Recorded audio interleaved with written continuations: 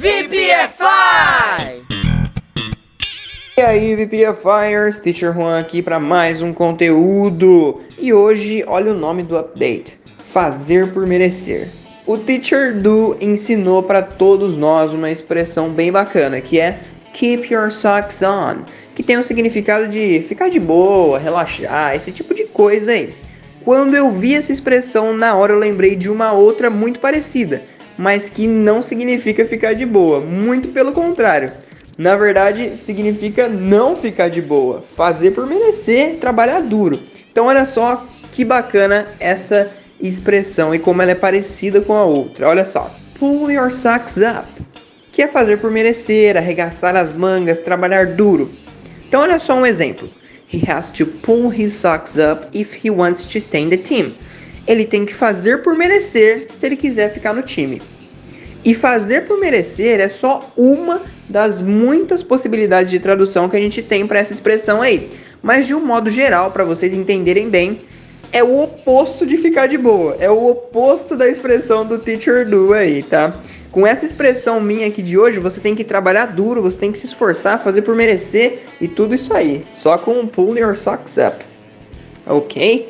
E aí, obviamente, que esse your do pull your socks, ele vai mudar conforme a pessoa, e aí você tem que colocar o possessivo referente à pessoa que está na frase, tá bom? Vamos ver mais um exemplo para você entender bem, olha só. You won't get this job if you don't pull your socks up. Você não vai conseguir esse emprego se você não se esforçar. Eu usei o pull your socks up aqui porque a pessoa era you, mas se vocês olharem no exemplo de cima, quando a pessoa for he, a gente usou o his, que é o possessivo de he, tá? Então vocês têm que manjar um pouquinho de possessivo aí, ok?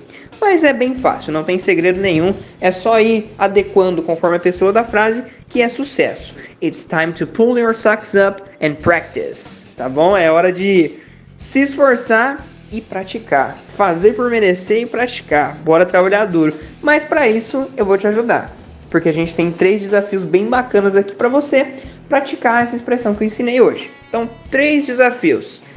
A sua missão é passar os 3 pro inglês, tá bom? E agora vai rolar correção também, tá, galerinha? Mas não vai ser aqui no WhatsApp, vai ser lá na plataforma, onde lá vai estar todas as correções de todos os updates, tá bom? Então vamos lá. Primeiro desafio. Eu vou trabalhar duro e tirar uma boa nota na prova. Segundo, nós todos temos que se esforçar se quisermos aprender inglês. E 3, eles sempre fazem por merecer quando estão trabalhando. Olha só que beleza.